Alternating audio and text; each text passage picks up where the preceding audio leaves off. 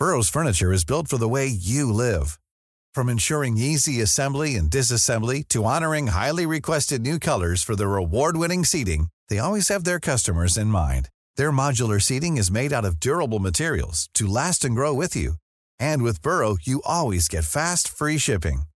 Get up to 60% off during Burrow's Memorial Day sale at burrow.com/ACAST. That's burrow.com/ACAST.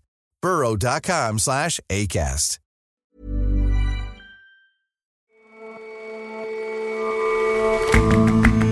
Hello and welcome to The Intelligence on Economist Radio. I'm your host, Jason Palmer. Every weekday, we provide a fresh perspective on the events shaping your world. A little over a year ago, the global economy was looking pretty healthy. Now, not so much. A slowdown is hitting the world's manufacturing sector and spreading. It's all connected to China's bad economic habits, and measures to stop it might make things worse. And there's a country that's building a wall along much of its border to keep immigrants out. There are fears that the foreigners bring with them a dangerous disease. We take a look at Denmark's pig fence.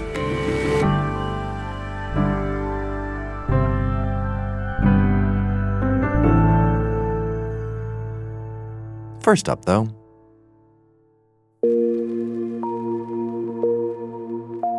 hostilities flared up between India and Pakistan this week as both countries launched tit-for-tat airstrikes. Yesterday, Pakistan's Prime Minister Imran Khan warned of the possible consequences of further clashes between the two nuclear-armed powers. In a televised speech, he asked, "Can we afford any miscalculation?"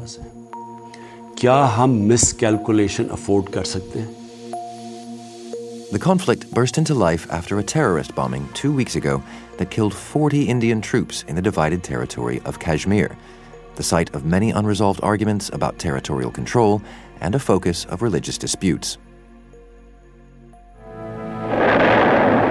Open warfare broke out in the fair land of Kashmir. The first war between India and Pakistan began in 1947, just after the British-led partition that divided them. Pakistan was created as a separate, heavily Muslim state. It wanted control of the Muslim-majority area of Kashmir. Indian armed forces arrived to combat the Muslim troops from Pakistan. In the closing months of 1947, the disturbance turned into a real war. After more than a year of conflict, Kashmir was split between India and Pakistan, divided by what's called the Line of Control. But tensions have never really calmed. A major insurgency unfolded in the 1980s and 1990s, with a bloody 3-month conflict in 1999. A ceasefire agreed in 2003 has looked weaker in recent years. Protests against the Indian government and high-profile attacks on Indian forces have become more common in Indian-controlled Kashmir. India blames Pakistan for supporting the insurgents.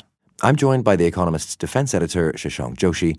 Shashank, can you just lay out what's happened in the past few days? Well, following a terrorist attack, India decided, after many years of sitting back, feeling frustrated, it couldn't do anything about these repeated terrorist attacks on Kashmir and elsewhere in India, it sent jets into Pakistani airspace for the first time since 1971, a big deal, and bombed what it said was a huge jihadist camp belonging to Jaish-e-Mohammed, the group that conducted the attack a couple of weeks ago, in not just Pakistan, not just Pakistan's part of Kashmir, but in Pakistan proper, in the state of Khyber Pakhtunkhwa. Pakistan, a day later, hit back, conducting airstrikes on what it said were open ground in India, just to show that it could. And an Indian plane in all of that was downed in the skirmishes that followed, and the Indian pilot is now in Pakistani hands. So we are in a period of huge tension. There's a palpable sense that things could escalate further. And shelling across the line of control, which is the line that divides the Indian bit of Kashmir from the Pakistani bit of Kashmir, has been ramping up over the last couple of days. So things are looking pretty tense. Well, but it's an area that we know to be tense, has been tense for absolutely decades. Do you think the state of affairs now is more worrying? I think it is. Even when India and Pakistan fought a full-blown war in 1999 over a little chunk of Kashmir called Kargil, the Indian political leadership did not allow the Indian Air Force to cross the line of control, the border in Kashmir, as I said. They were forbidden from doing so because it was seen as too much of an escalation. So for India to hit back, and to have done so deep inside Pakistan, we're looking at somewhere, don't forget, that is about 100 kilometers or so from Islamabad, the capital city. And then for Pakistan to have conducted airstrikes on Indian soil for the first time again since 1971, that is a huge deal. So in terms of what's likely to happen next, how does the sort of domestic political situation in each country figure in? What sort of pressures are these leaders under? I think they're under quite different pressures. In Pakistan, Imran Khan, the Prime Minister, and the Army Chief, which is a very powerful post, they, I think, feel fairly satisfied with the fact that they have struck back, they've evened things up. So I think Pakistan and the Pakistani leadership does not necessarily feel significant pressure to do anything else yet. I think things are different in India. Prime Minister Narendra Modi has an election coming up in a month's time. He has suffered some electoral losses in the last few months. He is not riding as high as he used to. And while his stock was soaring after the initial airstrike, the sense that he's lost a pilot, he's lost a plane, things may not be over yet, there's international pressure on India, that may be a little bit more difficult for him. He may feel that both to appease to his Hindu nationalist base, but also just to make sure he maintains that perception of victory and toughness, he has to have the final punch. He has to land the final blow on Pakistan. So that could sway him and drive him into doing something else still. Well, there's international pressure on Pakistan as well, right? It's been criticized for tolerating or even supporting jihadist groups for absolutely years, not just by India, but by the international community more widely. Do you see this as something of a reckoning for Pakistan? Pakistan's had a lot of reckonings. It's not easy to tell if this time's different. Now, Britain, America, and France have moved a proposal of the United Nations to blacklist the leader of Jaish-e-Mohammed, the group whose attack in Kashmir kicked all of this off. But China has always vetoed such proposals. So China, which is a close ally of Pakistan, it's been investing in Pakistan in recent years. That's a huge factor in how much pressure Pakistan will feel or how much it will be insulated. The other big question, of course, is America. America has been squeezing Pakistan as well. Donald Trump agrees that Pakistan has been sponsoring terrorists, but Pakistan is crucial in Afghan peace talks, in which are in turn pivotal if Trump wants to take his troops out of the country. So it's not yet clear how far America will go in really forcing Pakistan to choose between keeping jihadist groups on its soil or having a stable international environment. Well, with all of that in play then, how do you see things playing out from here? I think it depends on a lot of things. If China blocks the proposal to blacklist the leader at the UN, if the Indian pilot in Pakistani custody, who has been treated well so far, is mistreated or is paraded on TV again, if Modi feels the political environment in India is turning against him, all of that could force him into taking some kind of further action. And speaking of that international pressure, I mean, is the sort of absence of a strong U.S. leadership on the global stage playing into this at all? Right. I mean, I think it is. In past crises, America has always played a central role in trying to calm things down. On this occasion, we've had statements by Mike Pompeo, the Secretary of State. We've had conversations with the acting Defense Secretary, Pat Shanahan. But the president himself is distracted. He's in Vietnam, and he doesn't have much diplomatic expertise on this. He doesn't have a permanent ambassador in Pakistan, for example. So all of that, I think, makes it difficult for the US to pay close attention to the crisis in the way that it always would have done, particularly given the shadow of nuclear weapons in the years past. I mean, it would be good news if we don't have to talk about this very soon again. For now, thanks very much for your time, Shashank. Thank you, Jason.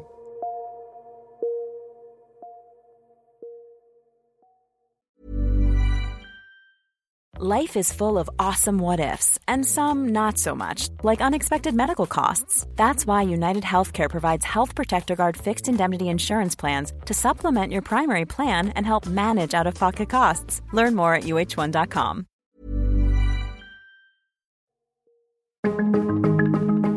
At the beginning of 2018, the world economy was booming. Economists were celebrating the emergence of a broad-based expansion. But fast forward to this year, and the state of the economy is very different. There has been good news. Tensions between China and America have eased after the latest round of trade talks, and the S&P 500, a stock index, has been climbing strongly since Christmas. But the global economic outlook is worsening. This morning, China revealed that its manufacturing sector had sunk to a 3-year low. What's happened?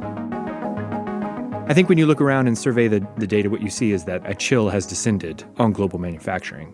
Ryan Avent writes Free Exchange, our economics column, and is based in Washington. The most recent figures we've gotten on industrial production from the U.S. and Europe both show that manufacturing is shrinking in those places.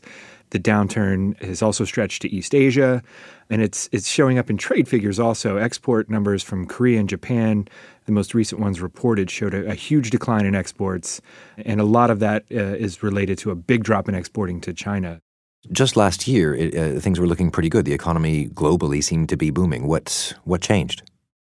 Well, that's right. If you go back to January of 2018, the IMF was hailing this synchronized global upsurge and said it was the best world economy that we'd seen since the rebound in 2010. But things went south pretty quickly and sort of as the year went on got worse and worse. And, you can point to a few different things happening. One is that central bankers around the world have been kind of worried about inflation and moving to tighten monetary policy. Probably more people have been focused on the trade war, which Donald Trump really began in earnest early last year, putting tariffs on washing machines and solar panels and then steel and then other things as the year went on. That's kind of dominated headlines. But I think actually if you take a deeper look, what's really been interesting is the weakness in China's economy, not really related to the trade war, but which is having knock-on effects right through the global economy. And so in that sense, the sort of troubling trends then in global manufacturing point to worries about the global economy more broadly? So manufacturing ends up being a pretty important sector in terms of shaping the business cycle. People, when they're feeling optimistic, they make big capital investments, build new factories and plants and such. Consumers, when they're feeling flush with cash, make big purchases of cars and things like that. And then when they don't feel all that optimistic, they stop, and manufacturing betoken darker times ahead. I don't think it necessarily has to be the case that a manufacturing downturn turns into a broader global recession. But I think the thing that's really worrying is that most of the steps governments would take to try to prevent that from happening are not going to be as powerful as they would in the past. So the interest rates are very low, so they don't have room to cut them a lot more. Most governments are not particularly keen at the moment on passing a lot of new spending, new stimulus.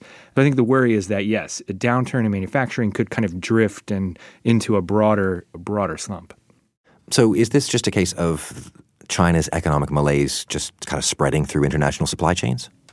Yeah, I think that's right. That's sort of the weakness at the heart of the matter. What China is going through right now is an effort to try to wean itself off growth that is heavily dependent on debt. For the last decade or so, borrowing there has just been extraordinarily high, not necessarily by the government, but by a lot of its firms, a lot of its big state-owned firms. The Chinese government is worried about that. It doesn't want to continue to rely on debt in that way.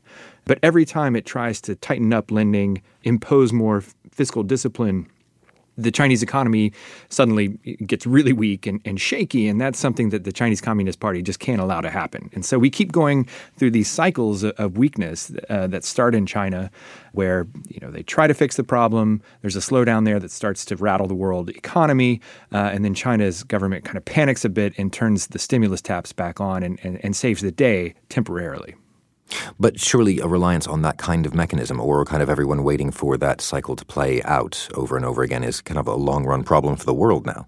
It certainly could be a long-run problem for the world economy. I don't think it necessarily has to be. I think what's really worrying is that the times when China is kind of pumping stimulus through the system, it is not also simultaneously undertaking all the reforms that it needs to undertake so that it's not kind of fundamentally weak over the long run. And really what that would mean is taking steps to improve the purchasing power of its consumers. Whereas the U.S. economy is heavily dependent on consumers, the Chinese economy is massively dependent on investment. And there's just only so much investment that you need. After you've built this massive high-speed rail network, for instance, you just don't need to go back and build another one.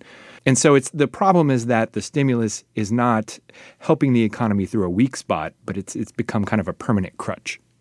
Is it the case then that the measures China might take could exacerbate the problem? The measures that China's government is likely to take are things that are probably going to make the long-run problem worse. I mean, you could imagine a form of stimulus that wouldn't, where they sort of just wrote checks and mailed them to Chinese households. That would actually be a good thing, both probably for China and for the world economy. Chinese households don't consume all that much, given their income. And if they were spending more, that would help Europe and the U.S., who would like to sell more things to Chinese consumers.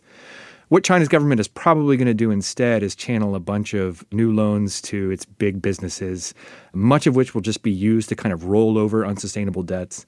And then it may also try to juice its property market again, which is not something that it really needs to do given bubble concerns in that sector. So it doesn't have to be the case that the stimulus is going to be bad over the long run, but in practice it is. Thanks for joining us, Ryan. Thank you, Jason.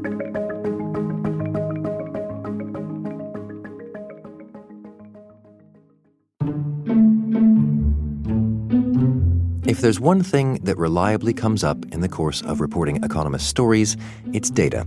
Numbers. So I've been asking our journalists to share some of the numbers they've come across. This time, it's Wendelin von Bredow, our European business and finance correspondent. Wendelin, what number have you got? The number 3. 3 what? What's that? Well, that's the number of pigs per person in Denmark. There are 14 million pigs in Denmark, but only 6 million Danes. So it's in some ways an over-pigged country. So for every Dane, 3 pigs. Okay, but why is this number important to us?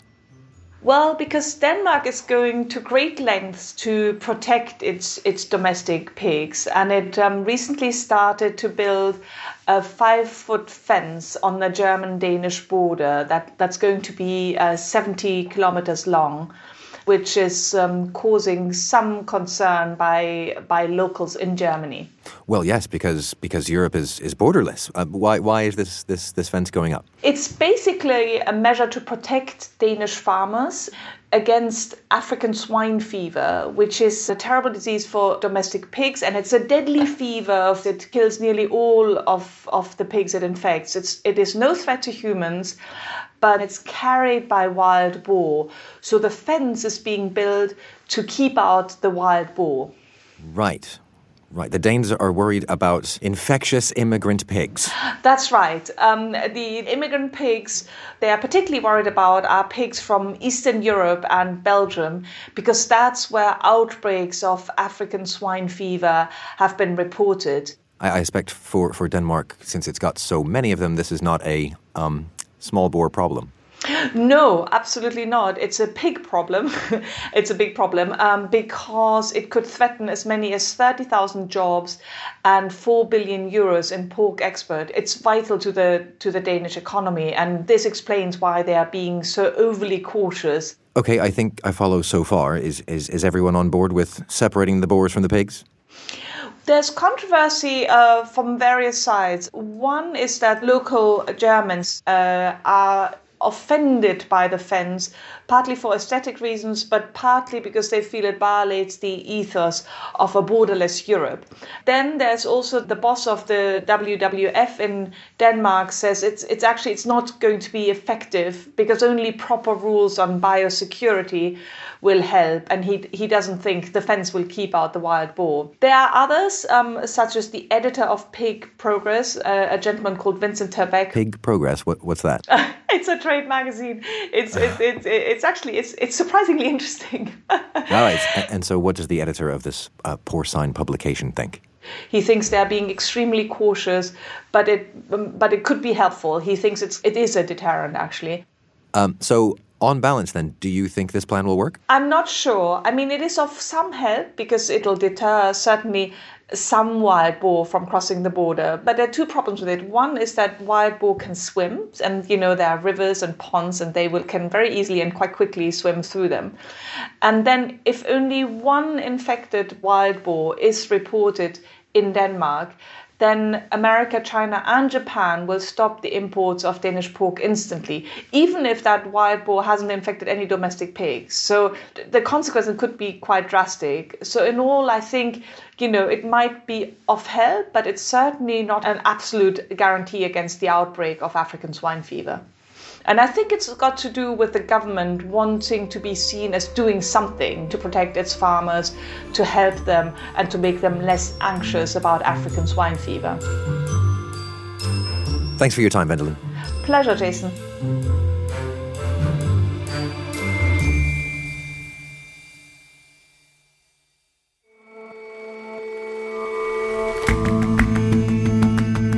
That's all for this episode of The Intelligence. You can subscribe to The Economist at economist.com/radio offer.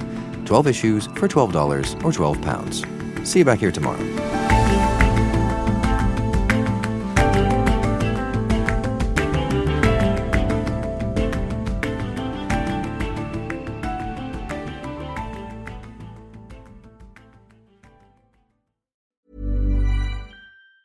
Even on a budget, quality is non-negotiable. That's why Quince is the place to score high-end essentials at 50 to 80% less than similar brands. Get your hands on buttery soft cashmere sweaters from just $60, Italian leather jackets, and so much more. And the best part about Quince, they exclusively partner with factories committed to safe, ethical, and responsible manufacturing. Elevate your style without the elevated price tag with Quince. Go to quince.com/upgrade for free shipping and 365-day returns.